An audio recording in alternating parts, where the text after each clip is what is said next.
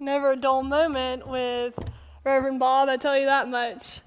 I try to keep you awake. And that he does. It's such a pleasure to be here this morning. I've looked forward to being able to speak in front of y'all as I didn't hit this service last time, and so it's quite an honor to be able to be here at the 11 o'clock this morning. At the start of the year, we started a series of revival, and we began looking at what does it mean to live this life in the faith that we're called to live, and what does that look like? Last week, we spoke about a crisis of faith, how everyone's going to experience a crisis at some point in their life, but how do you get over that? How do you make it through? And it comes to grace. Through God's grace, we're able to see through those hard times. Well, this morning, we're going to look at what does it mean to pursue grace? How do you have that in your lives on a daily basis and through your life of faith? In the verse, 2 Corinthians 5:17, it says, "Therefore, if anyone is in Christ, then he is a new creation. The old is gone and the new has come." The only way we're able to become a new creation is through God's grace. If you read on into the next verse, it goes, "All this is from God, who reconciled us through Christ and gave us the ministry of reconciliation." Grace is a gift from God. We can only be received through a life lived in Christ. But it's a gift that is freely given that we simply have to accept. So from grace, we are become new creations. But the Bible also tells us that we are constantly being transformed into the likeness of God. It is an ongoing process. With that being said, pursuing grace is also an ongoing process. So to continue to pursue grace is in essence to continue to pursue God, who is the creator of grace.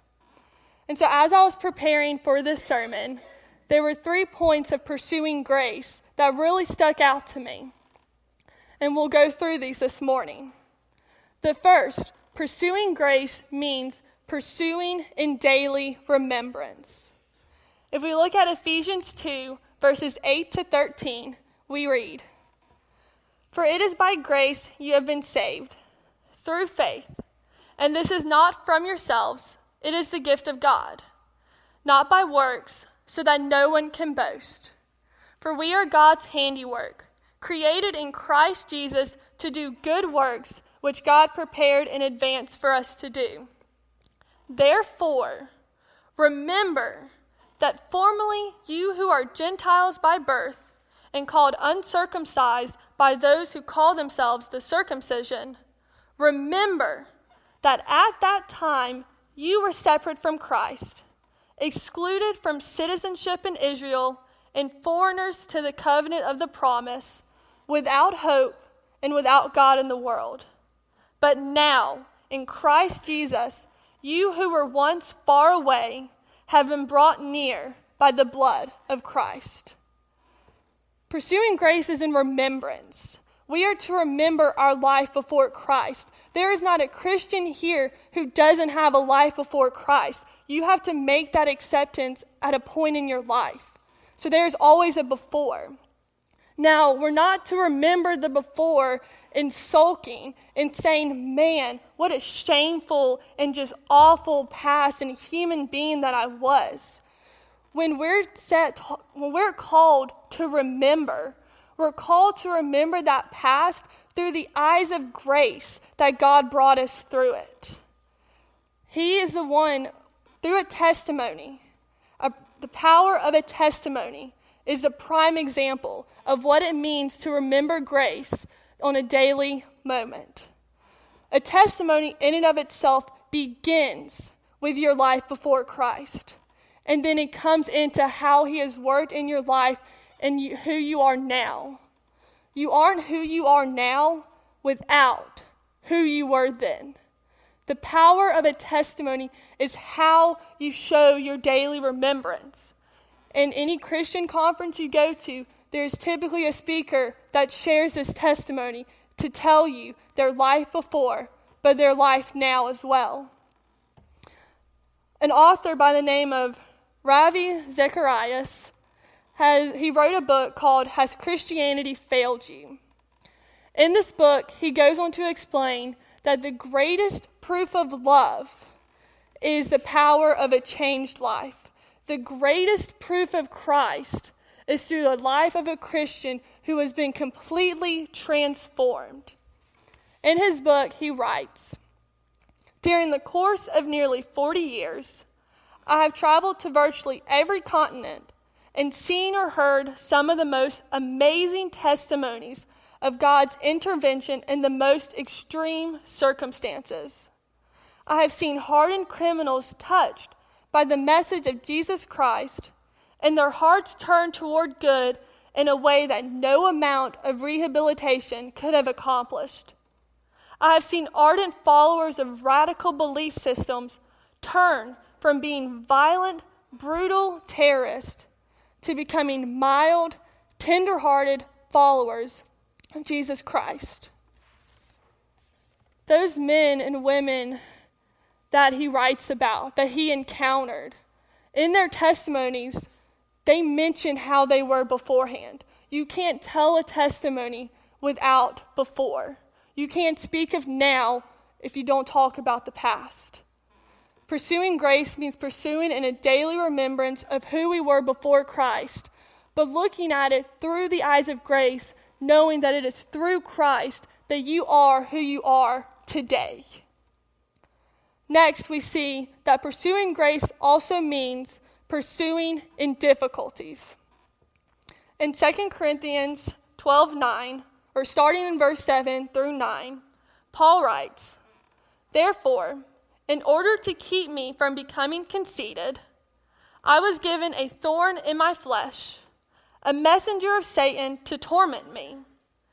3 times I pleaded with the Lord to take it away from me. But he said to me, 'My grace is sufficient for you, for my power is made perfect in weakness.'"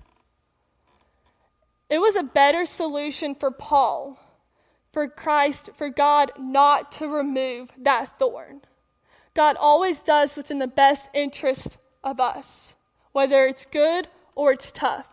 And for Paul, it was in the best interest for that thorn to remain, because it was through that weakness that he was able to experience the power of the grace of God. In human weakness, that is the prime time for us to experience grace personally, but for also others who are looking at you to see the grace of God within you. Don't look at difficulties as times of just going away from God, but use those as moments to draw closer. We're actually told in Hebrews 4 verse 16, we're told, "Let us then approach God's throne of grace with confidence so that we may receive mercy and find grace to help us in our time of need." We are not to back down from the throne of God because we're going through a hard time. We are called to approach it all the more confidently, knowing that we're going to receive the grace that has been promised to us to help us through those hard times. We will not be left alone. There's an artist by the name of John Mark McCullen. He wrote a song many years ago, and several years after he wrote it, he tells the story behind the song and the actual pain that brought on the song. He was in a studio in Florida recording, and he got a call saying that a lot of his friends had been in a car accident. A few hours later, he got a second call telling that his best friend Steve had died because of that car accident. He says he was frustrated, he was angry, he was confused, and we would look to him and say, yeah, we all would be. And he felt he needed to have a conversation with God. So his solution was to go and to write. It's a song that most of us know, most of us have heard. But knowing that background, this was his conversation with God. He is jealous for me. He loves like a hurricane. I am a tree, bending beneath the weight of his wind and mercy. When all of a sudden I am unaware of these afflictions eclipsed by glory, and I realize just how beautiful you are and how great your affections are for me. Oh, how he loves us. He goes on to say, so we are his portion, and he is our prize. We're drawn to redemption by the grace in his eyes. If his grace is an ocean, we're all sinking. That was his conversation with God. The next day, the day following, he found out that his best friend had died. That was what he told God. That is what he wrote. Because he saw a moment of difficulty, but he also saw God's grace was going to lead him through. It's easy to sing a song like How He Loves or sing a song like Amazing Grace when in celebration, when there's the birth of a child, when there's a marriage, graduation, a promotion. Those times are easy to say, God is so grace. He's so full of grace and mercy. But what about those moments when there's a miscarriage? When there's a sudden death of a spouse, a parent, a child? Those moments when you're all of a sudden without a job? Those moments where you hear that you have an illness that you can do nothing about? It is those moments that we are called to look all the more to God for his grace, because it is only by his grace will we get through those hard times. We can't get it through on our own strength, but God promises in his word that if we approach his throne boldly, he will give us the grace needed to make it through those hard times where we don't think we can. Pursuing grace means pursuing in a daily remembrance, and it also means pursuing in difficulties, no matter the circumstances. Lastly, pursuing grace also means pursuing in order to grow. In 2 Peter 3:18, Peter writes, "But grow in the grace and knowledge of our Lord and Savior Jesus Christ. To him be glory both now and forever. Amen." That is the last verse of that book. It's the last sentence that Peter said to his audience, that he wrote in his letter. In the last sentence, he says, continue to grow in the grace and knowledge of your Savior. That's what he wanted them to remember. That was the purpose of that last sentence. In World War II, there was a rescue mission that happened, but the rescue mission came from an accident. American bombers were flying over Europe in order to bomb Nazi oil supplies. Well, things went wrong, and nearly all of the bombers had to eject, and they didn't think that they were going to make it through, as they were going to be landing in a captured Yugoslavia run by Nazis. However, to their surprise, when they landed, Serbian peasants were there to meet them. They had seen the American bombers eject and fly and come down, and they tracked them, and they brought them to safety. The American bombers realized even though they were in a captured and terrified land, they were safe with those peasants. Over the course of weeks, even with a language barrier, the Serbians led the Americans through the country and into home and into a land of safety and into freedom. It is like that with our relationship with God. When we accept Christ, we are in this world, but we are not of it. The Bible tells us that the devil has no claim or dominion on us when we accept Christ. That is promised. However, we still live and we are still in the devil's world. We still have a journey ahead of us, until we are at the foot of Christ and get to see God face to face. There's a long time in between your salvation and the moment that you get to heaven. And it's a journey. When we are rescued from something, it leads us on to a journey and a path towards something else. Like the rescue mission, these American bombers, they did not know the journey. They had to trust the Serbians that they were leading them in the right direction and that they would end up in safety. They had no clue, but they knew they were safe, and they had faith that they would get to freedom. We don't know what our journey is going to look like with Christ, but we do know that his grace is always going to be with us on this journey. And looking at grace and realizing that we need it daily and that we need it in difficulties, we need to grow in that fact. Grace is not something that you receive at one moment. It's something you receive day by day over a lifetime. And you can never receive too much grace. As we talk about revival, revival only comes when people see a radical difference between Christians and the rest of the world. That's the only way revival is going to happen in this city, in this town, in this nation. And the way that they see a difference is through love.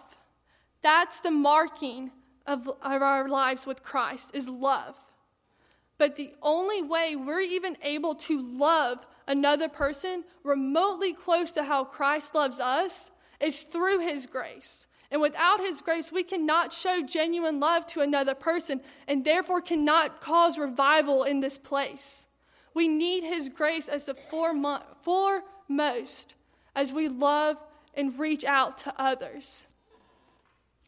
The greatest display of grace is the cross. That is the biggest display of grace we will ever know. Because Christ came down, died the most brutal death, but then conquered death and rose from the grave in order to give us his grace, give us his love, give us his mercy, and have a relationship with us. That is where we see grace. If we want a picture, we look at the cross. As we share in communion, think about what this means. What does it mean to actually partake of the body and blood of Christ? Don't come up just as another ritual that we do on a Sunday morning, just another ritual you do at church. Remember the grace that this symbolizes. Remember the love that comes from communion and from the cross. Because that's what we're here today for, is we're here to worship God. We're here to grow closer to him. And we're here to pursue his grace. The only way you can pursue grace is by studying his word, studying what he says, studying who God is, not reading it just as a checklist, but reading it for the purpose of knowing him. It's praying. It's praying when you don't feel like it. It's praying when you don't have the words to say. It's praying when you're angry at God. But it's praying, and it's having a conversation with your Father. And it's also getting into a community. Jesus himself had a community he lived life with. He had his 12 disciples, and he also had his 3 of Peter, James, and John. Who are we to think we can live this life on our own if Jesus didn't even live his life on his own? It's getting into a community who can tell you more and can teach you more of how to study his word, teach you different ways to pray, because that's how we're going to get closer to Christ. That's how we're going to learn even more what it means to pursue grace and what that looks like in our lives. So pursuing grace means it's pursuing daily, and a daily remembrance of who you were before through the eyes of grace. It's pursuing in difficulties, as we will all face them, and we need to approach them knowing God's grace will see us through. And it's pursuing in order to grow, because our relationship is a journey. It's not a destination. Let us pray. Father, I thank you for this moment to come and to know you and to worship you and to just hear what you would have to say.